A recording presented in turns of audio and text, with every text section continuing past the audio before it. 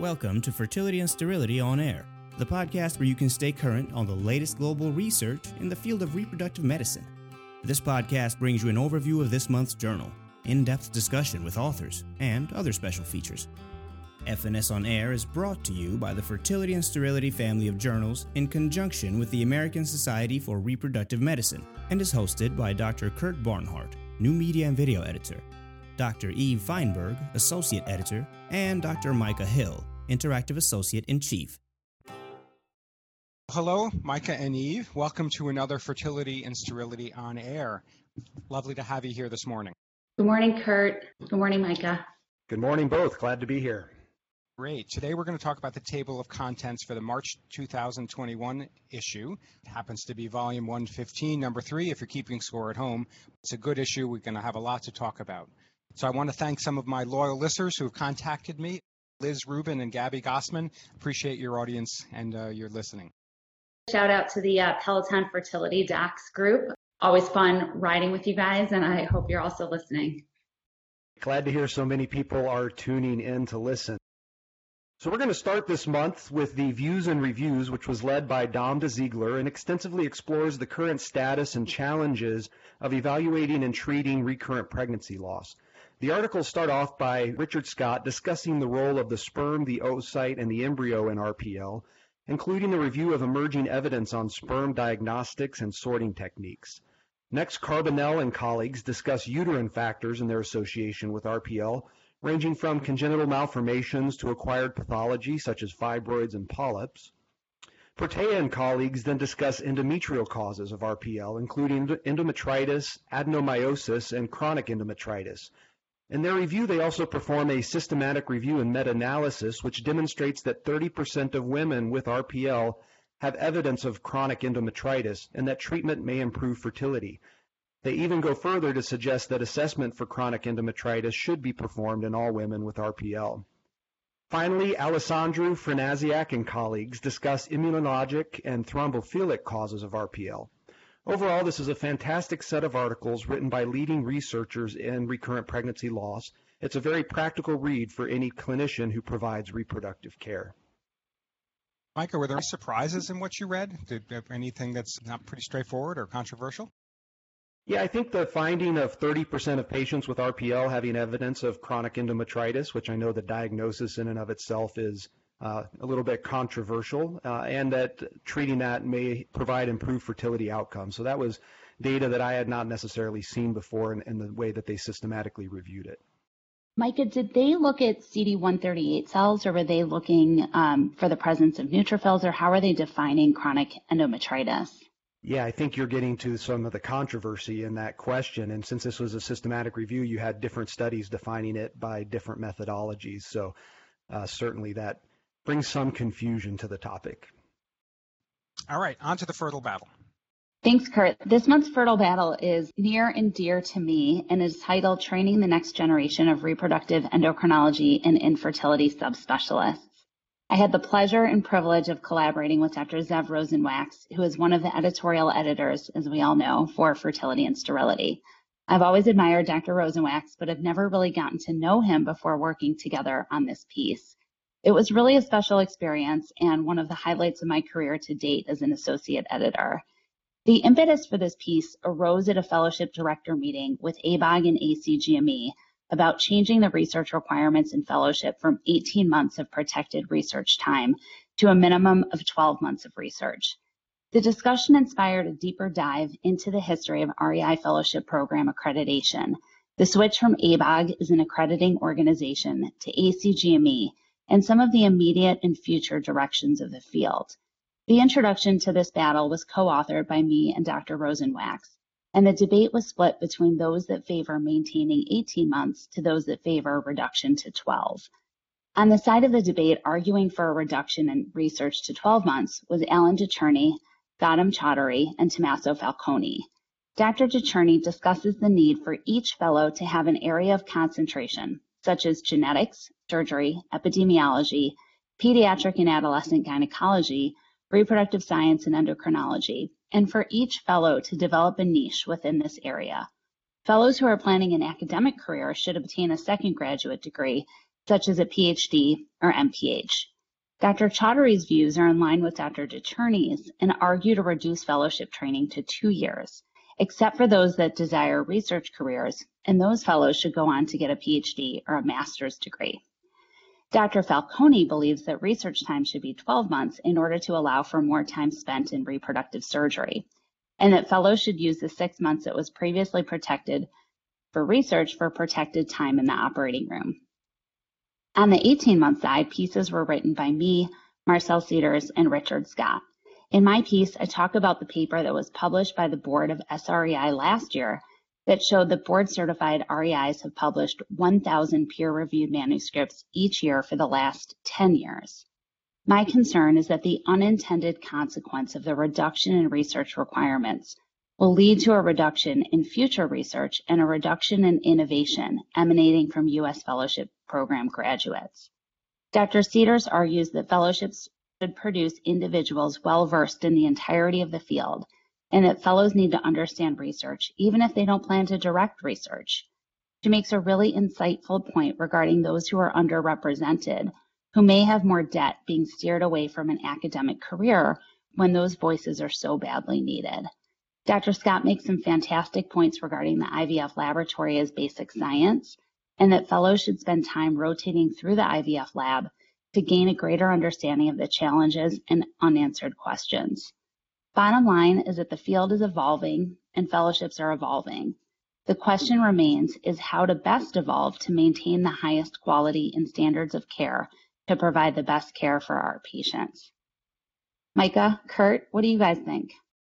I was glad to see you put this together, Eve. I think all of us as program directors were surprised when ACGME told us that announcement. And as you see from these articles, each program has its unique strength. Thomas Falcone talking about surgery, Richard Scott talking about the embryology lab. If you're interested in epidemiology, you can go to Penn. And I think we need to have the ability to have that flexibility in how we build our programs, and we can't fit us all into one size. Yeah, I agree that this was well worth everyone's reading, wherever you stand on this argument. I guess my only concern is it bothered me that it's being thrust upon us, this decision, rather than us making it ourselves. I mean, when I started in academics, I was told I needed to protect myself from clinical medicine for a few years. I didn't believe it at the time, but clearly that's true. So if you really want to make an impact, you need extra training. But I do also fear it's easier to go down the clinical path, especially those with debt, and we might lose some good minds. Okay, I'm going to go next, and I want to talk about the Inkling this month. And this month's Inkling is by Robert Brannigan, one of our editorial editors, and is titled, "Is it Time to Revisit Follicle-Stimulating Hormone Therapy for Men with Azoospermia?" While this Inkling is a relatively specific clinical situation, I would encourage all with interest regarding empiric drug use therapy to read this Inkling. This is an example of, 1, we think we understand the pathophysiology. 2, there are limited therapeutics, in this case, the use of FSH for subfertile men. And 3, the results when using this therapy are controversial. We think it should work. Our understanding of the anatomy and physiology suggests it should work. However, the data supporting results are mixed at best. As Dr. Brannigan reviews, just because we think it should work doesn't mean we should always use it, especially given the costs and the side effects and false expectations.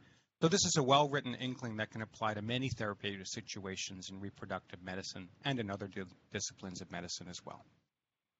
Thank you, Kurt. So moving on to the ASRM pages, we have one publication this month called Minimum Standards for Practices Offering Assisted Reproductive Technologies, a Committee Opinion.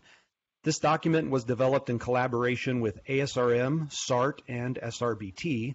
The document focuses on minimum ART standards ranging from key personnel to informed consent and to record keeping. It's a short, concise article, but is a must-read for anyone who provides ART care. So now it's time to go on to the meat of the article. Let's get into some original research. Eve, I think you're starting us off. Thanks, Kurt. This first article is called Obstetric Outcomes in Pregnancies Resulting from In Vitro Fertilization Are Not Different in Fertile, Sterilized Patients Compared to Infertile Women, a Society for Assisted Reproductive Technology, SART, database analysis. There is ongoing debate concerning whether ART causes adverse pregnancy outcomes. In many situations, it is impossible to separate the effect of the technology from the effect of the underlying disease process that requires a couple to utilize ART to achieve a pregnancy. The study by Valerie Libby with senior author Kevin Doody attempts to answer this question. This was a SART database retrospective study of autologous fresh non-donor cycles from 2004 to 2013. The authors compared preterm birth rates and low birth weight rates from IVF pregnancies in couples with infertility compared to couples with a history of a tubal ligation. The assumption here is that couples who undergo IVF after tubal ligation are a normally fertile appropriate comparison group. More on this later, but remember that point. The authors refer to the study group as the infertile population and the comparison group of tubal sterilization as the fertile population. The analysis included over 500,000 cycles in infertile couples compared to 10,000 cycles in women with prior tubal ligation. As expected, there were some differences between the groups. Sterilized women were slightly older, had a slightly higher BMI, and 86% had more than 2 prior live births, compared to 60% of infertile women who were nulliparous or primiparous. 32% of deliveries in the sterilization group are multiples, compared to 30% in the infertile population. Wow, that's a really high multiple rate. There were no differences in live birth rates between groups. After adjusting for multiple pregnancy, the incidence of preterm birth and low birth weight was 2% higher in the sterilized group. The incidence of preterm delivery was 1.9% higher in the sterilized group. The authors conclude that since the perinatal outcomes in the sterilized group were similar to those of the infertile women, that it must be the technology, i.e. ART itself, that accounts for worse outcomes and not the underlying diagnosis of infertility. It's an astounding conclusion. I think the study is really flawed on multiple aspects, and I'm curious to hear what you guys think about this. But to me, it does not answer the question of technology or underlying disease process as the culprit. To me, the largest flaw is the assumption that the sterilization group is a fertile control. This completely undermines the concept of secondary infertility, which is equally prevalent as primary infertility. We have no way of knowing whether these women would have gone on to conceive had they not had a tubal ligation. Furthermore, the high multiple pregnancy rate calls into question the effect of the number of embryos transferred and how that may even impact singletons, as there are some data showing gestational age at delivery is correlated with the number of initial heartbeats. Furthermore, we have zero information about paternal age, prior history, and this assumes that the male contribution plays no role. There was an astute reflections piece accompanying this article written by Robert Ridds with senior author Kate Scheuer from the Medical College of Wisconsin in Milwaukee. They also highlight the flaws of the manuscript. First, one of the highest predictors of preterm delivery is a history of preterm delivery. The SART database does not account for a history of preterm delivery. Grand multiparity has also been associated with preterm delivery, and quite possibly the tubal ligation group may have already had upwards of 4 children. They also highlight the association of BMI and preterm delivery and the higher BMI in the Paris group. There could and should have been better matching for comparisons. Furthermore, the higher pregnancy rate in the, quote, infertile population argues perhaps that the assumption that the other group was, quote, fertile does not hold up and really undermines the overall conclusions of this study. While large database studies no doubt are important, the limitations are incredibly important as well. And I'm not sure that we can safely take away the point that ART is harmful based on these data. Kurt, Micah, what do you think? Eve, I'm really pleased that papers like this get published in Fertility and Sterility because they really do allow a robust discussion. This idea whether perinatal morbidity is associated with the underlying cause or the underlying technology is a really important question. I'm not sure this paper answers it, but I'm glad we're discussing it, and I'm glad we can see the pros and cons of performing a study like this. Yeah, I mean, I think the best comparison group would truly be a comparison group that doesn't have infertility, like same-sex male couples who use a gestational carrier, where you're utilizing the technology because of absent biology and not because of a disease state. It does raise a good point that the population that they say is, quote, infertile also includes people with male factor, which technically might not be infertile, as well as third-party reproduction? Or did they exclude those patients? I think they made an effort to exclude third party, but male factor infertility was definitely included. Micah, you have some thoughts on this paper? No, I think I agree with the critiques that Eve said. It is difficult to find an appropriate control group, and trying to marry this data with other data that shows subfertile patients who get pregnant without ART often have outcomes similar to those who get pregnant with ART, suggesting that ART itself may not be the contributing factor. So I think it's another piece of information. I think it adds to the discussion, but I agree with the points that I don't think it definitely determines that ART is the cause of increased preterm birth in these patients. Yeah, it definitely shows the intuitive aspects of a natural experiment. We really want to believe the answers of this, but we have to be careful that sometimes these natural experiments don't really give us the truth, so to speak. Or we don't want to believe the answer that we see. Like, I don't want to believe that it's the ART that causes an issue and not the underlying disease process. So I think it all depends upon the angle at which you view this. Well said. Well, I have another paper that I think is going to generate a lot of conversation and is also going to be really highly quoted and discussed. I'd like to review the study by Ashley Teagues from IVRMA with a very strong list of distinguished investigators, including senior author Richard Scott, and call out to my fellow mate Arthur Kasselbaum, who's one of the authors as well.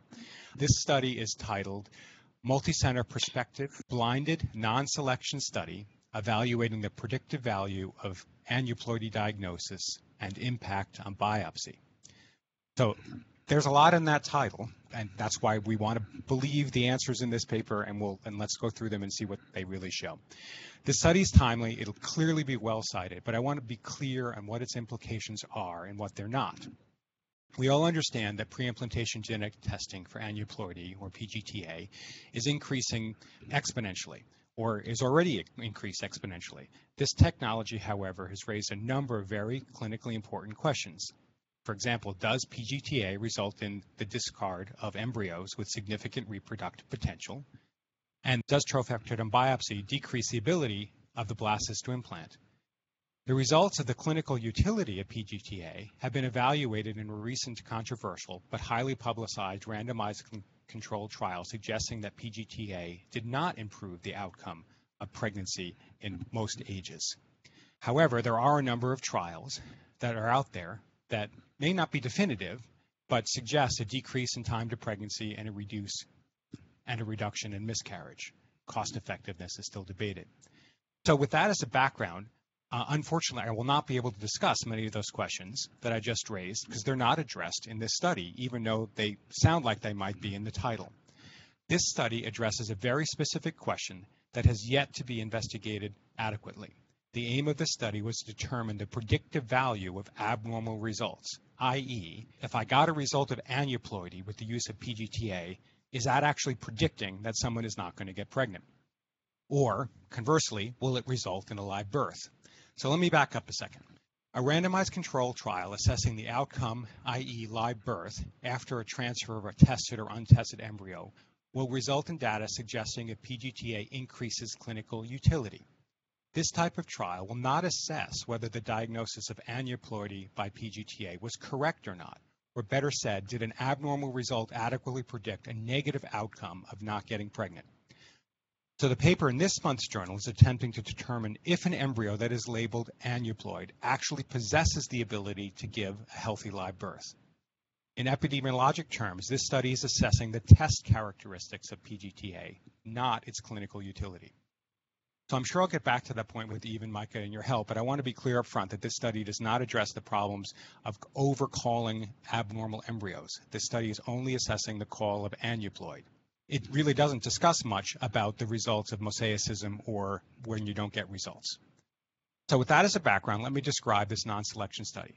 A group of good prognosis young patients underwent routine IVF and obtained blastocysts. The best blastocyst was then biopsied and cryopreserved. The best blastocyst by morphology was then transferred without knowledge of the PGTA results. Thus, the pregnancy outcomes could in retrospect be correlated with the PGTA results. A secondary objective of the study was to assess the impact of trophectoderm biopsy on pregnancy rates. To accomplish this, the authors looked at two groups. The group I just mentioned, who received a biopsy, but then the embryo was placed back, and a second control group of similar patients who underwent embryo transfer without a biopsy. Again, the best embryo picked by morphology, a so-called historical control group. If no difference between the study groups and the historical group were found, indirectly, one could implicate the only difference between them was the biopsy, and you could attribute if there was lower implantation rate or lower pregnancy rate by actually biopsying an embryo. So some of the details were worth noting is that all the biopsies were evaluated by a single laboratory, therefore decreasing one of the variables that's suggested as a problem with PGTA, which is multiple labs might give multiple results. This is obviously a good laboratory, the RMA laboratory. The study was conducted between 2014 and 15, and then they didn't have enough patients, so they reopened the study again in 2018 to 2019. The authors claim that the laboratory and clinical protocols were similar across all these enrollment periods and are contemporary. So what are the overall findings? The overall findings of this study is that the predictive value of an aneuploid result obtained by PGTA is 100%. In other words, no one with a diagnosis of aneuploid had a live birth rate. Now, about 25% of them did get pregnant, but nobody ended up having a live birth. The predictive value of a negative test, i.e. the embryo was normal, was around 65%, i.e. 65% of those who received an euploid embryo actually had a sustained pregnancy. In terms of the second objective, the pregnancy rate in the historical group with no biopsy was similar to the pregnancy rate in this group that did have a biopsy. They both were around 45, 47%, with a relative risk of around 1.17 in favor of actually having a higher pregnancy rate in the embryos that were actually biopsied, but the confidence intervals were actually overlapping. So one of the problems with the study is recreating the numbers. I'm sorry that the statistical geek in me is going to come out, but I tried to replicate some of the data using the START flow sheets and the data.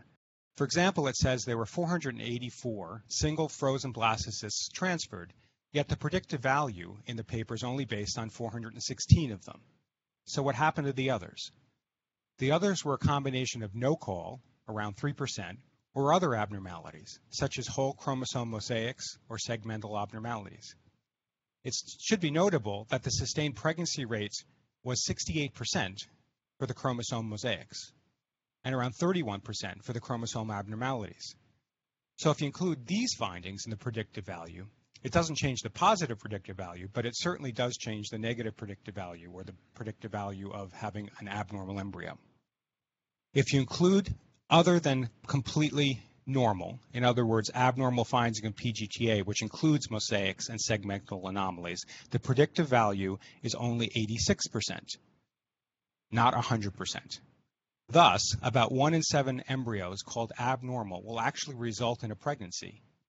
So the data in this paper are presenting the best case scenario for predictive value, the predictive value of only the call of aneuploid, not of the result of other abnormalities you might find with PGTA.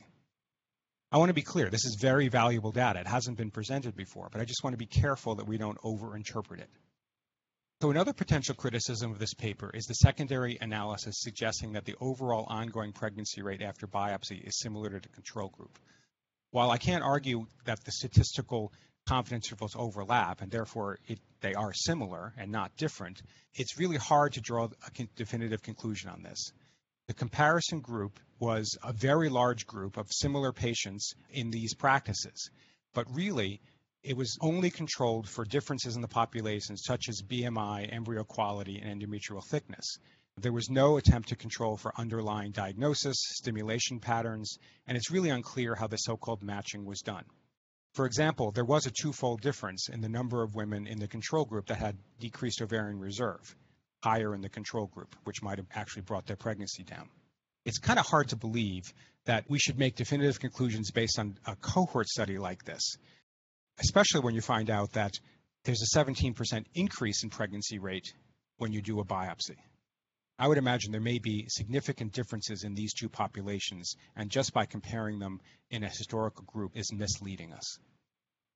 So there's a lot of data in this paper, like the clinical pregnancy rates for those with an aneuploid embryo transferred, the type of PGTA result based on age, pregnancy rates by age. I mean, I really think you should go look at this paper. You're going to learn a lot. I applaud the effort that went into this study by outstanding investigators. This is a complex study, and I encourage you to read it carefully. It'll be highly referenced and reviewed, as I mentioned before. I bet we'll even have a journal club global about this in the future.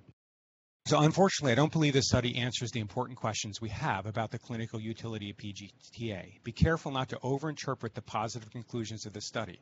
I'm certainly not saying that this study says PGTA is a bad test or that we shouldn't use it, but these data do not definitively prove that it is. The point made in this paper and the excellent reflections by Dr. Hume and Frankfurter that a randomized controlled trial may show poor results if the test is actually not validated is true. If you don't have a valid test, it's hard to show that it works in a clinical trial. If there's noise resulting from these answers, you might get the wrong answer. So this paper purports to validate the test with a single laboratory and suggests that randomized controlled trials are planned using this laboratory only. However, my parting thought is that if that is true, if only one lab can perform PGTA, and the reason that previous trials have failed was because the laboratory standards of other labs are not up to snuff, then what does that say about what we're doing today, where 50 to 70% women undergoing IVF are getting PGTA by many, many labs across the globe? Interesting study. Eve, Micah, what do you think? So I think this article has a lot to unpack. I was actually confused as to why they lumped in the biopsy study along with the PGT validation study. There was a previous paper that was published by the same group showing that in their hands, their lab, biopsy doesn't matter. So to me, that wasn't new information. Where I thought the meat of this article came in really is in that flow chart that looks at the potentially eligible participants all the way down to those that had embryo transfers. What I thought was really interesting was that there were 16 patients who had whole chromosome mosaic embryos that were transferred. But what's really particularly interesting about this is that the analytics from this particular PGT laboratory did not consider those embryos to be mosaic. The bioinformatics actually called those euploid. And so I think that's a really important point. So in those 16 whole chromosome mosaic embryos that were transferred, there was one negative test, 2 biochemical losses, 2 clinical miscarriages, and then 11 sustained implantations that led to live birth. And what I worry about from these data are that people are now going to say, oh my goodness, you can transfer mosaics, they're going to lead to live birth. But what I think is really important is you have to look at the bioinformatics of the particular laboratory that you're using, the platform, the software that's looking at the algorithm and the interpretation of that algorithm.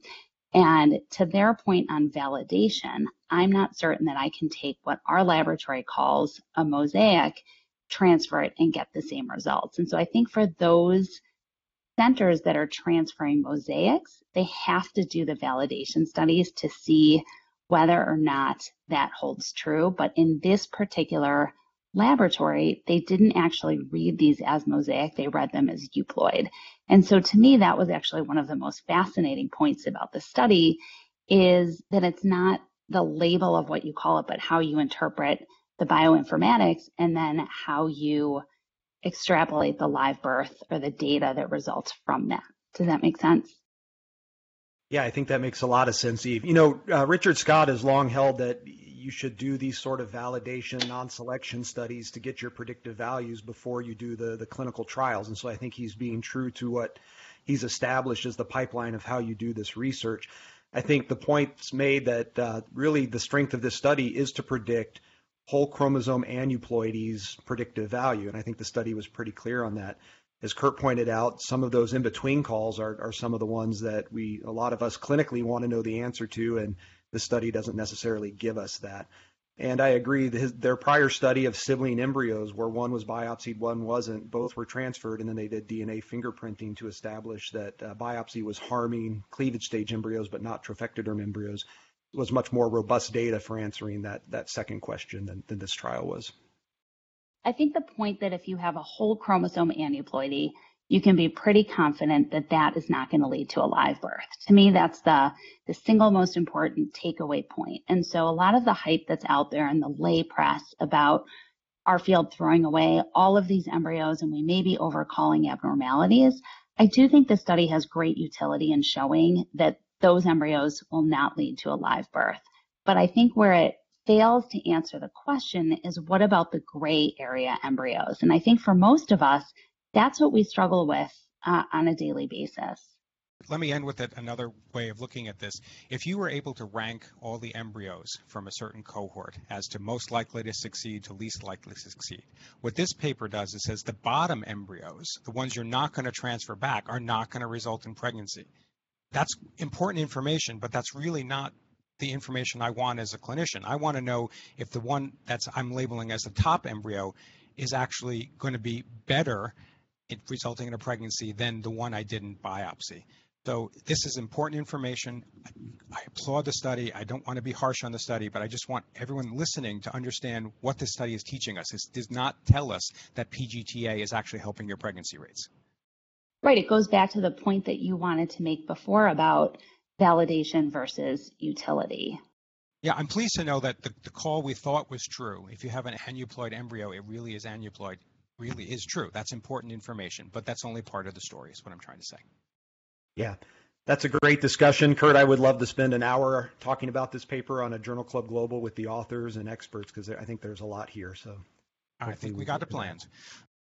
So moving on to our next article in assisted reproduction, we know that some patients seen in fertility clinics are not infertile, but they're there because they need donor sperm in order to achieve pregnancies. These include single women, same-sex couples, heterosexual couples where the male is azoospermic, to name just some. It's unclear if these ovulatory women benefit from the addition of ovarian stimulation to their donor sperm IUI protocol. This is addressed in a study by Carpinello from the NIH and Devine from Shady Grove Fertility, in which I am a co-author, in the study called "Does Ovarian Stimulation Benefit Ovulatory Women Undergoing Therapeutic Donor Sperm Insemination?" This was a retrospective cohort study of over 6,000 donor sperm IUI cycles, roughly evenly split between natural cycle IUIs and Clomid or Letrozole IUIs. In the primary analysis, ovarian stimulation use had a 4% higher clinical pregnancy rate per cycle, 22% versus 18%. And the ongoing pregnancy rate narrowed and was only 0.5% higher with the use of stimulation medications. However, multiple gestations rose from 2% in natural cycles to 11% with the addition of medications. The authors conclude that ovarian stimulation in ovulatory women undergoing donor sperm IUI adds a small gain in pregnancy that is outweighed by the associated greater risk of increasing multiple gestation. The commentary by Insania and Ginsberg from Harvard notes that these data are consistent with another study from Bressler and Mercereau from the University of North Carolina published in FNS a year ago, which also showed no benefit from ovarian stimulation in ovulatory women undergoing donor sperm IUI. They agree that natural cycle IUI should be considered as the first-line treatment, and they conclude with, quote, "As is often the case, sometimes less is more." Yeah, that's fascinating. I do seem to recall, though, that the Bressler study showed benefit in patients undergoing IUI who were over 40 or over 38 using ovarian stimulation. Did this study look at it by age, Micah? Yeah, this study did break it down by age, and the results were pretty consistent across the age groups in this study. And this study was 6,000 patients compared to a couple hundred in the other. So that may have been a difference in the age groups as they got broken down into small sample sizes. Fascinating. I know in my practice, oftentimes, particularly with same-sex couples, they're very antsy to get pregnant. The cost of donor sperm is high, and not infrequently couples ask about using ovulation induction. And so you would say, based on this, don't do it, right? I would say this at least gives you data to sit down and show the patient of what they're gaining, which is relatively minimal, and what they're risking, and then come to an informed decision with the patient. But yes, in general, I tend to try to guide those patients to natural cycle IUI if they're comfortable with that. Yeah, well done study. This next study is the association between women's age, stage, morphology, and implantation of the competent blastocyst, a multi-center cohort study. The article is by Buell Borgstrom with senior author Ulrik Kosmodal, both from Denmark, and they used the Danish Medical Birth Registry. The study included just under 5,000 women with a fresh or frozen single blast transfer that resulted in a live birth. The primary objective was to assess the effect of female age on embryo morphology and implantation. Because they only studied positive outcomes, they used HCG as a marker of implantation. The authors observed that in fresh embryo transfer, increasing female age was associated with lower blastocyst expansion stage and lower morphology scores, but this was not seen in frozen transfer cycles. The author also compared HCG levels and found that fresh embryo transfer was associated with lower HCG compared to frozen embryo transfer cycles. In both the fresh and frozen cycles, younger women had initially lower HCG levels than women who were slightly older, although note that their younger women were ages 18 to 24, and their slightly older women were 25 to 29. And then among women who were over 30, there were no differences. There was a really nice reflections piece written by Philip Romansky and Heiju Kang from Cornell summarizing the study. They note that it's important to counsel patients that lower quality embryos can lead to live birth, and low initial HCG levels can be observed in normally developing pregnancies. They remind us that one size does not fit all, and that embryos that seem slow to develop at first often produce higher and more reassuring markers of a successful pregnancy. So nice small study and adds to our knowledge base. Great. I'll continue on and talk about impact of vitamin D in human embryo implantation, a prospective study of women undergoing fresh embryo transfer. The first author is Dr. Kai with senior author Dr. Hacker, and this is from a large academically affiliated private practice in China. As always, what impresses me about these studies from China is the number of women enrolled. It's just incredible. In this case, more than 2,500 women undergoing fresh embryo transfer in one institution. The goal of the study was to measure the association of free and total 25-hydroxy vitamin D before embryo transfer and associate with pregnancy outcomes. Overall, this is a negative study, and there were no associations with either total or free vitamin D levels with successful embryo transplantation for women undergoing fresh transfers. Now, I just summarized a very nice and comprehensive study in just a few sentences, but perhaps what's more interesting is the controversy that this study shows, or at least delves into. Vitamin D has been studied in reproductive outcomes before with mixed results. Currently, many clinicians are supplementing vitamin D in women undergoing IVF, and this study contributes to the negative association. However, critics are going to point to the fact that this is the first study using free vitamin D, whereas others have looked at total vitamin D, and they'll also point to the intricacies and problems of the assay and interpretation of these results. Finally, of course, one cannot overlook the fact that this is a very homogeneous population in terms of ethnicity and geography and other IVF characteristics, and very few were actually vitamin D deficient. So, as well summarized in the Inkling by Dr. Klimczak and Frasniak, the study provides very valuable data in the area of reproductive medicine. To date, vitamin D does not seem to show any benefit in folliculogenesis or embryo growth or implantation. Its role hasn't really been clinically defined. While it looks like supplementing vitamin D has very little harm and may actually have public health benefits, it's not clear yet that it improves IVF outcome, at least not in a large number of Chinese women in one center. Yeah, I'm just amazed at how many studies there are on vitamin D for implantation, for fibroids. It's really an emerging area of research with lots of questions. I think more questions than answers. I know time will tell whether this is just the latest hammer. I mean, we all go through these waves of studying an association, and then it kind of peters out, and then we go on to the next one. We'll see if this is a real one or not. So the next study is another one this month, looking at time-lapse imaging from Del Canto and colleagues in Italy in their paper, Faster Fertilization and Cleavage Kinetics Reflect Competence to Achieve a Live Birth After ICSI, but this application fades with maternal age. This was a retrospective study of 1,400 embryos transferred after time-lapse imaging on day 2 or 3 at the cleavage stage. They found that embryos that developed faster to the 2 through 8 cell stages were more likely to result in live birth in women who were less than 38 years old, but not in those who were 38 and older. The authors conclude that faster embryo growth is associated with live birth in younger women, but that's augmented by age in older women.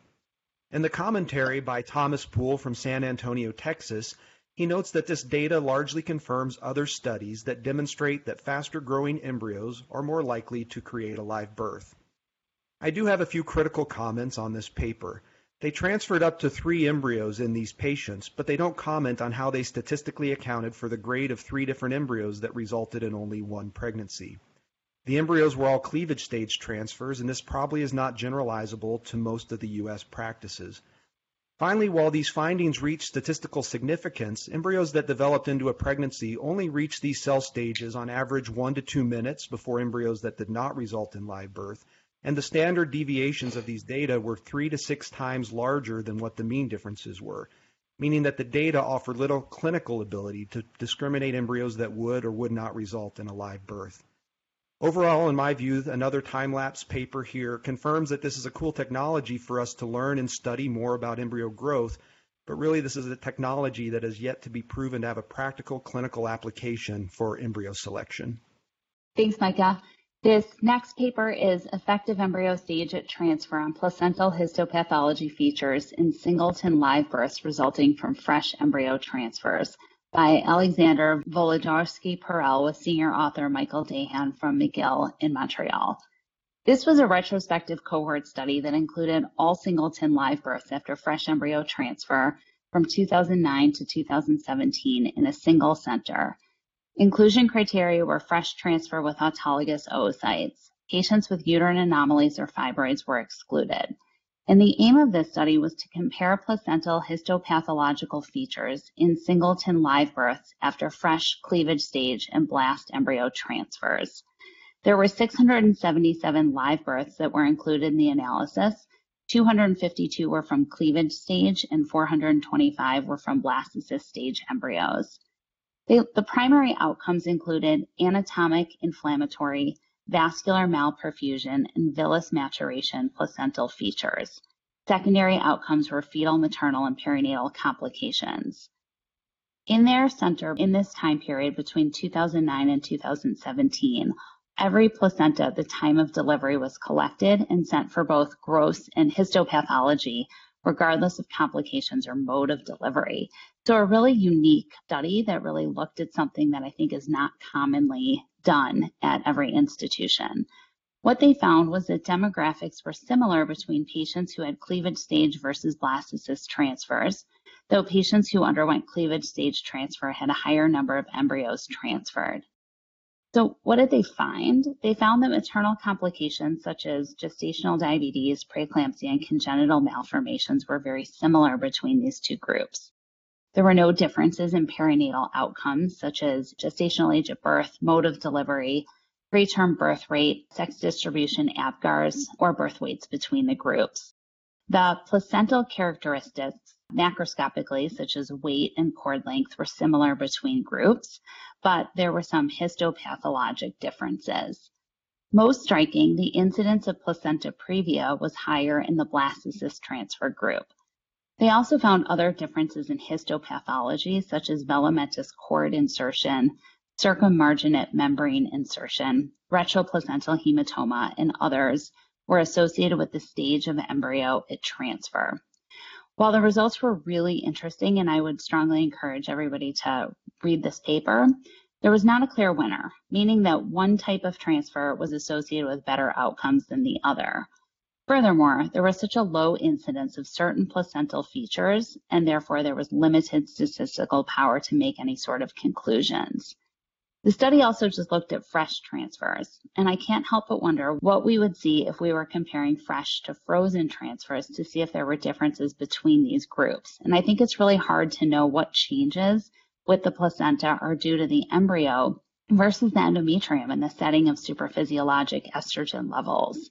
And additionally, similar to the study we previously reviewed, how does the underlying diagnosis of infertility come into play here?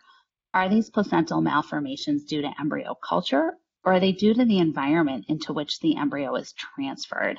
Nevertheless, a really interesting study that adds to the literature on ART and outcomes. And again, going back to that question of, is it the technology or is it the environment into which the technology is placed? I think that's the real question that remains unanswered. Thank you, Eve. So we have one more article in the Robust Assisted Reproductive Technology section of the journal this month. In the study, The Effect of Needle Diameter on Pain During Oocyte Retrieval, a randomized controlled trial, Buseman and colleagues from the Netherlands explore if a smaller egg retrieval needle reduces patient pain. This was a trial of patients randomized to a retrieval with a 16-gauge standard needle tip versus the experimental needle with a 20-gauge tip. This translates to a 1.6 millimeter diameter down to 0.9 millimeters. It's important to note that these patients underwent egg retrieval with oral pain medication and IV fentanyl only, so they were not sedated and they were conscious for the procedure. Around 100 patients were randomized, and pain score during and after the retrieval was reduced in the smaller needle size. However, the difference was relatively small at 0 out of 10 with the small needle compared to 1 to 2 out of 10 in the standard needle group at the various time points. The patients who used the larger needle did request more fentanyl during the procedure, and overall egg yield was not different between the two needle groups. The authors conclude that the smaller needle reduces pain score and pain medication needed for TVOR. While there was not an accompanying reflections on this piece, I did note that the reduction in pain was statistically significant but was relatively small, and it's unclear if these data would apply to programs who use sedation such as propofol for the egg retrieval. However, this is a very nice, simple, well-designed study that demonstrates that smaller needles may reduce pain during and following egg retrieval without compromising egg yield. So if you're going to have an awake retrieval, then ask for a small needle. Yes, take-home point. I was impressed. The nugget there, though, was that you get the same amount of eggs. I mean, I think we all fear that we're going to limit our egg retrieval if we have a really small needle. I remember when we used to flush, too, because we were afraid we wouldn't get eggs. So the next study I'm going to present is in the endometriosis category. The title is Infertility in Women with Bowel Endometriosis. First-line assisted reproductive technology results in satisfactory cumulative live birth rates. The study, first author is Dr. Maine Geen, with senior author Dr. Chaperon from very good investigators out of Paris. So this is a prospective, uncontrolled cohort study, really a case series, evaluating the success of ART in women diagnosed with bowel endometriosis. There's an ongoing debate on whether endometriosis affects ART outcomes, and I'm lucky enough that some of my papers have been included in that debate. However, this paper doesn't address that issue, and instead, it is a demonstration that IVF can be successful and is successful in about 64% of people who are diagnosed with severe endometriosis affecting the bowel.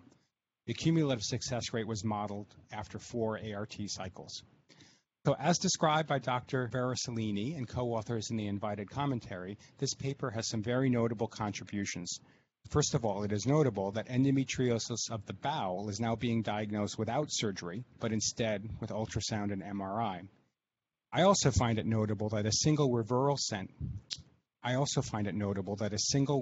center can have such a comprehensive case series of greater than 100 patients in a short amount of time. Finally, as noted in the title, success with IVF is satisfactory. Very European way of describing it. Overall, the study is limited by the fact that there isn't a comparison to say if satisfactory is better than prior surgery or other techniques. However, the author's finding is not without merit. The alternative option of bowel surgery prior to IVF is certainly to have consequences and may not actually improve outcomes. So in some cases, a randomized controlled trial should not or need not be performed, and I applaud the authors for this study. Similarly, in the endometriosis section, this next paper looks at crossroad decisions in deep endometriosis treatment, a qualitative study among patients by Jeroen Metzenmakers with senior author Frank Wilhelm Jensen from the Netherlands. This was a qualitative study using semi-structured, in-depth focus group methodology. They interviewed 19 women with a diagnosis of deep endometriosis who were between 27 to 47 years old. There were 3 focus groups. One interviewed women who were facing a therapeutic choice between medical treatment and surgery, and 2 focus groups that included women who are already being treated and had made that therapeutic decision. I really enjoyed the methods section of this paper. They nicely describe why they chose focus groups over individual interviews. They used the technique of thematic analysis, and for those who are not familiar with how to conduct qualitative studies, This is a method to emerge themes and subthemes from recurrent subjects in the data.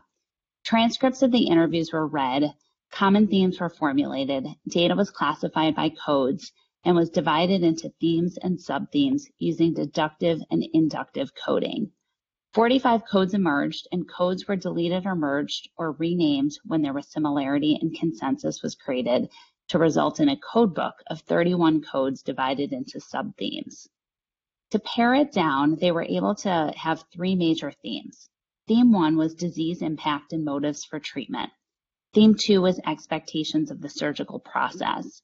And theme 3 was important factors in the decision process. Each of these had important subthemes within them.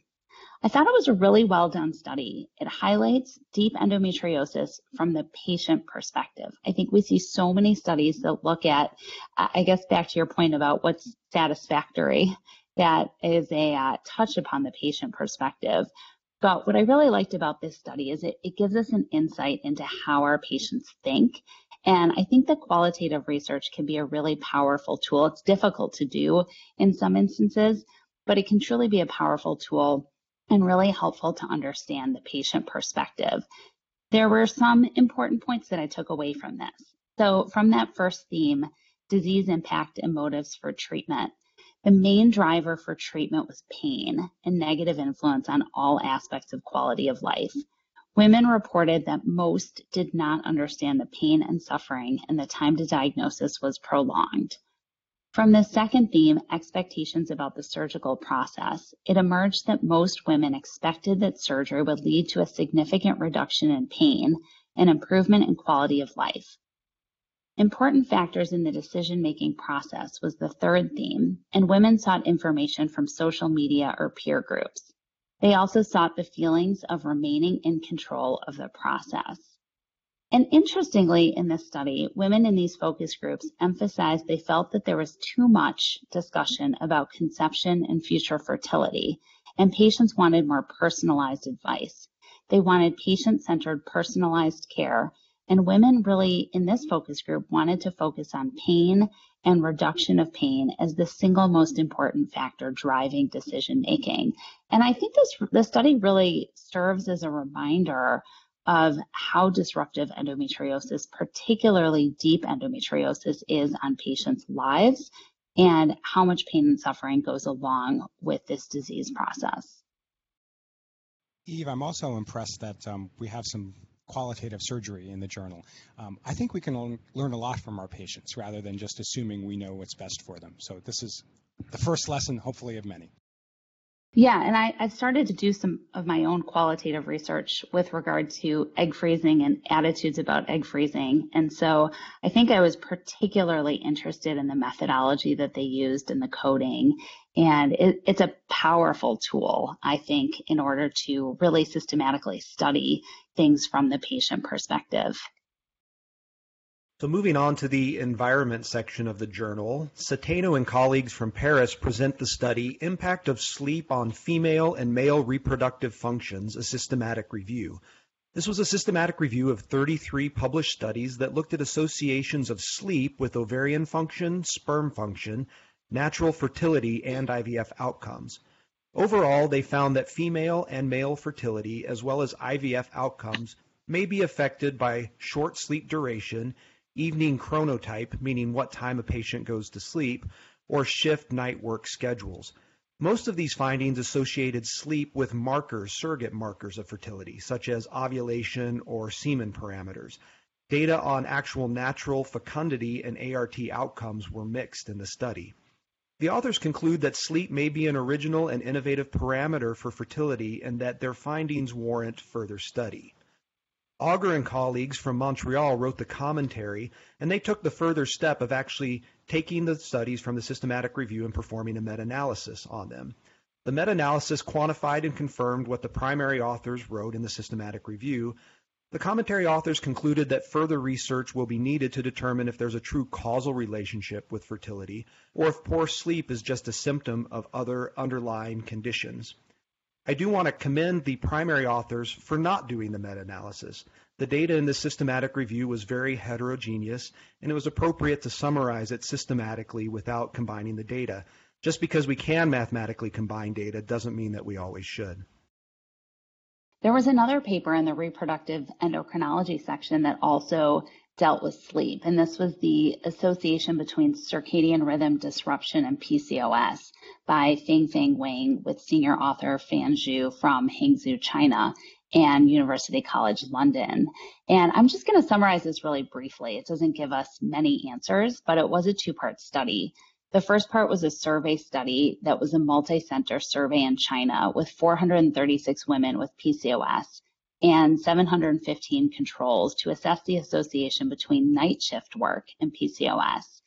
They found that women who had PCOS also had a family history of PCOS, but most interestingly, they found that subjects who had ever engaged in night shift work had nearly double the odds of having PCOS compared to those who never engaged in night shift work.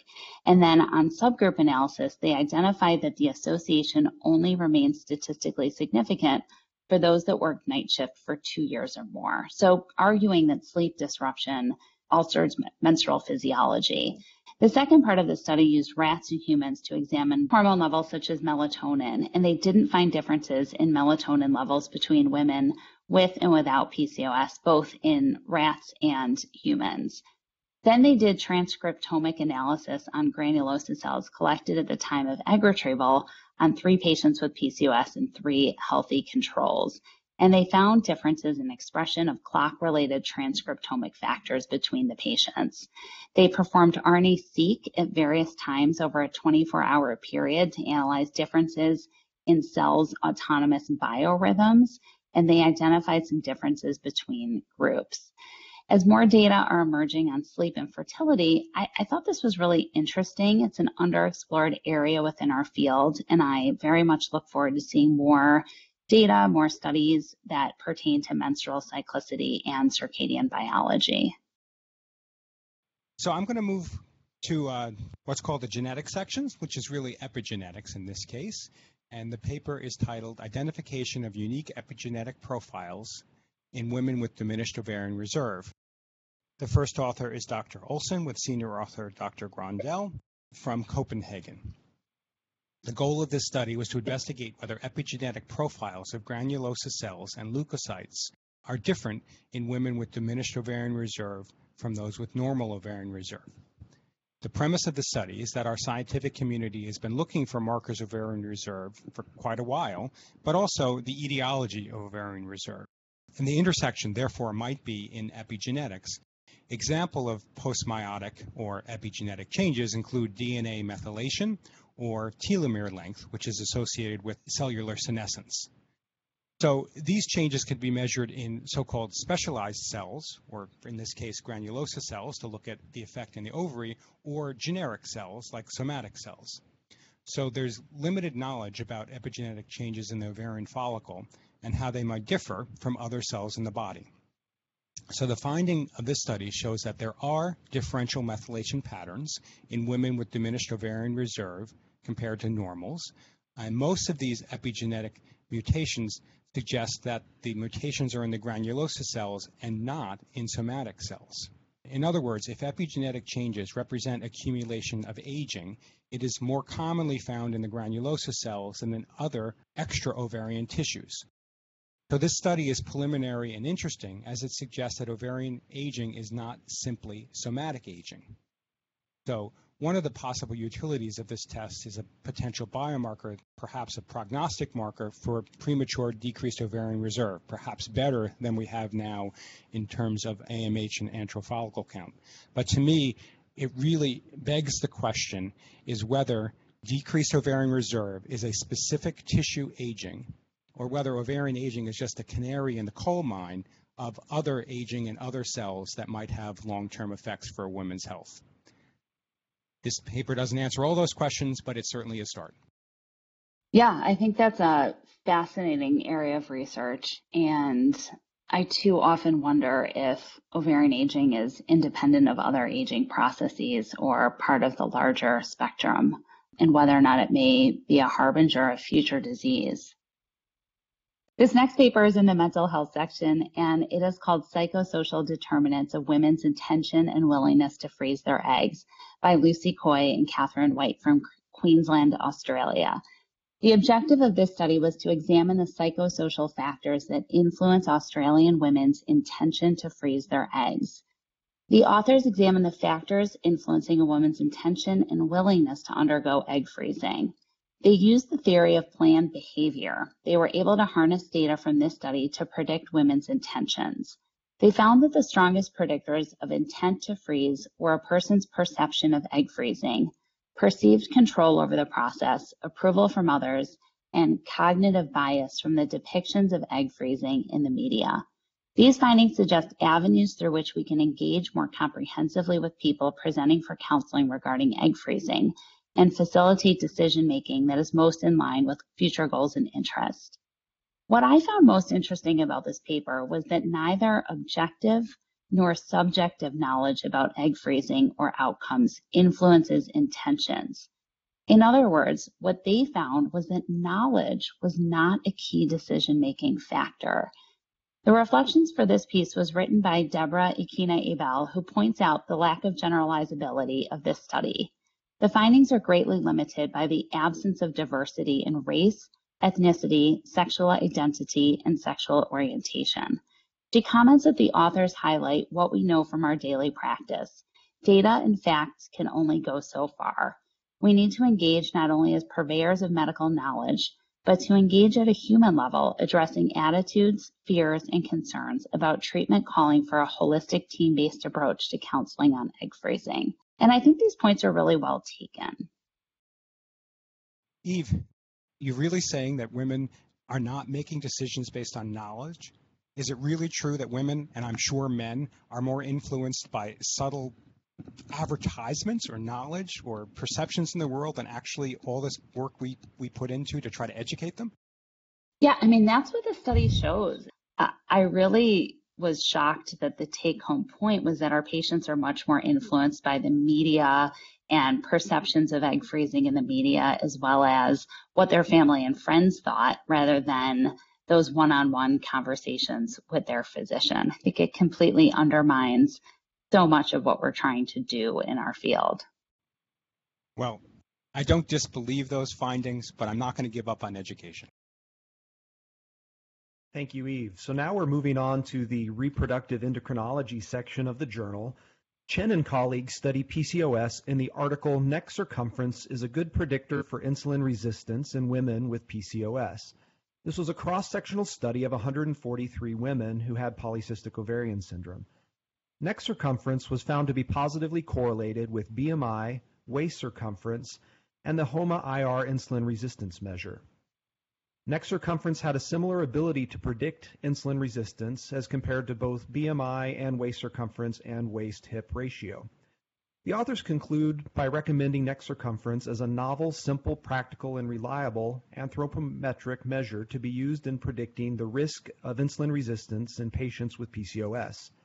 Sieber from Austria notes in the commentary that these data warrant replication in other ethnicities, as this was done in a Chinese population, and see if they are corroborated more broadly. She concludes that physical exam findings may be able to replace laboratory tests for some patients, and reminds us that sometimes a simple physical exam finding can yield important information in our clinical management. So I want to talk about a comparison of 2D and 3D ultrasonographic methods for the evaluation of ovarian follicle counts and classifications of ovarian morphology. The first author is Dr. Vandenbrink with senior author Lou Hahn from Cornell University in Ithaca, New York. So Eve and Micah, newsflash, technology has caught up to how we measure ovarian follicles. Clearly we need 3D ultrasound because 2D ultrasound is simply not enough. The goal of this study was to determine the level of agreement across follicle number in defining PCOS using 2D and 3D ultrasound, as well as real-time versus still images. So they looked at 16 women, or a way to increase their sample size, 32 ovaries were analyzed. The main finding of this study, there was considerable variability in counting the number of follicles per ovary using various ultrasound techniques. That doesn't surprise me. But they also conclude that 2D ultrasound can overclassify and overcall number of follicles, therefore have a greater propensity to classify or misclassify women as PCOS based on ovarian morphology.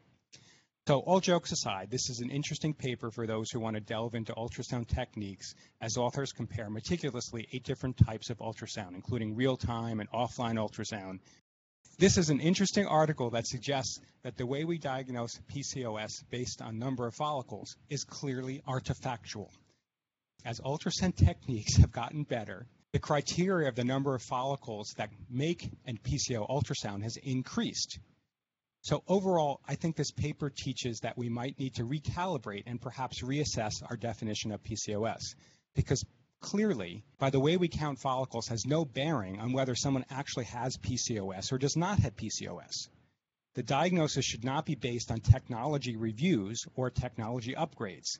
That means Mrs. Smith has PCOS when I use an old ultrasound machine in my office, but when she moves to Chicago and goes to Eve and she counts more follicles, now all of a sudden she has PCOS? Clearly, we need more work on the diagnosis of PCOS, not just on how to count follicles. I'm not surprised, Kurt, as you said, that different technologies or even different sonographers would count differently and that you could measure that and demonstrate that statistically. What did surprise me is that that might actually change the classification of a patient from one diagnosis to another. And if that's actually the case, then I do think standardizing those processes and making sure that we're looking at the patient and not just a measurement in front of us is important. So that part of the paper did surprise me. Well, I think it goes back to what we discussed earlier. We need to validate our test first before we can use it for diagnostic criteria. If we don't really know how to measure follicles, it's awfully hard to make a legitimate clinical threshold for when somebody has PCOS or not. So staying along the lines of PCOS, Zhang and colleagues from Shandong University in China study microRNAs this month in their study called Differential Expression Profile of Plasma Exosomal MicroRNAs in Women with Polycystic Ovary Syndrome. Overall, they found 34 exosomal microRNAs which were differentially expressed or regulated in women with PCOS compared to non-PCOS controls. These microRNAs were involved in pathways that included MAPK signaling, endocytosis, circadian rhythms, which maybe gets back to Eve's earlier comments on the PCOS and sleep study, and cancer pathways. While this paper may not be relevant to the clinician reader of the journal, it confirms some known microRNAs that are different in women with PCOS and raises novel microRNAs for those who study PCOS disease progression. Well, Micah and Eve, I'm going to end with a really straightforward but important article as well. Evaluating efficacy of intravenous carbectacin in reducing blood loss during abdominal myomectomy, a randomized clinical trial. The first author is Dr. Tahir and senior author Dr. Sakai, and this study was performed in Cairo, Egypt. This is a straightforward randomized trial to assess if a long-acting synthetic oxytocin called carbectacin can reduce the amount of blood loss in abdominal myomectomy. This agent selectively binds to oxytocin receptors in smooth muscle of the uterus, resulting in contractions and increased tone. This drug has been used in obstetrics, but has only been sporadically reported in the use for women undergoing myomectomies. The agent was administered intravenously as one dose prior to surgery, and a group of 8 surgeons were able to recruit 138 women in 6 months' time. That's very impressive. That's really a high volume of myomectomies. It surprised me that many myomectomies were still being performed. Overall, the intervention decreased blood loss in the surgery by about 180 milliliters, improved postoperative hemoglobin by approximately 1 gram from 9 to 10, and reduced the number of people that needed transfusions from 17 in the non-treated group to 8 in the treated group. There were no major side effects reported and no intraoperative complications noted. It's a pleasure to see that a potential low-cost intervention can have real implications in patient care. We all know that myomectomies can be a morbid procedure. If there's a way to reduce bleeding and transfusion, that's obviously of clinical benefit. Like all clinical trials, we have to be a little bit careful about the generalizability. This study only looked at abdominal myomectomies, not robotic myomectomies, not laparoscopic myomectomies, and it didn't compare to other agents that might also be like oxytocin or have benefit. However, refreshing to see a straightforward randomized clinical trial that may have impact on clinical care.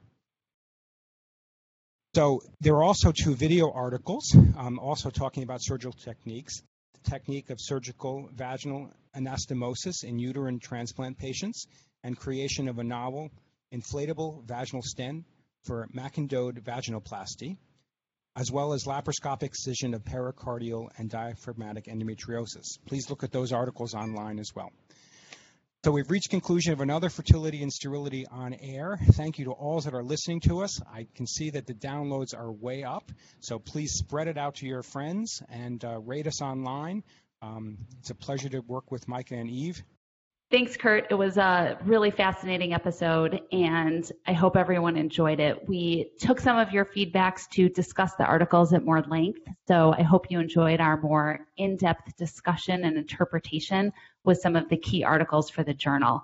Keep sending feedback. We'd love to hear from you, and see everyone in April. We'll see you again in April. This concludes our episode of Fertility and Sterility on Air, brought to you by Fertility and Sterility in conjunction with the American Society for Reproductive Medicine. This episode was produced by Dr. Michael Simoni and Dr. Jeffrey Hayes.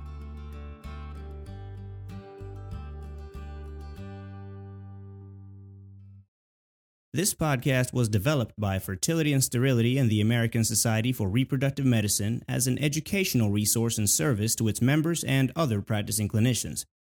While the podcast reflects the views of the authors and the hosts, it is not intended to be the only approved standard of practice or to direct an exclusive course of treatment. The opinions expressed are those of the discussants and do not reflect Fertility and Sterility or the American Society for Reproductive Medicine.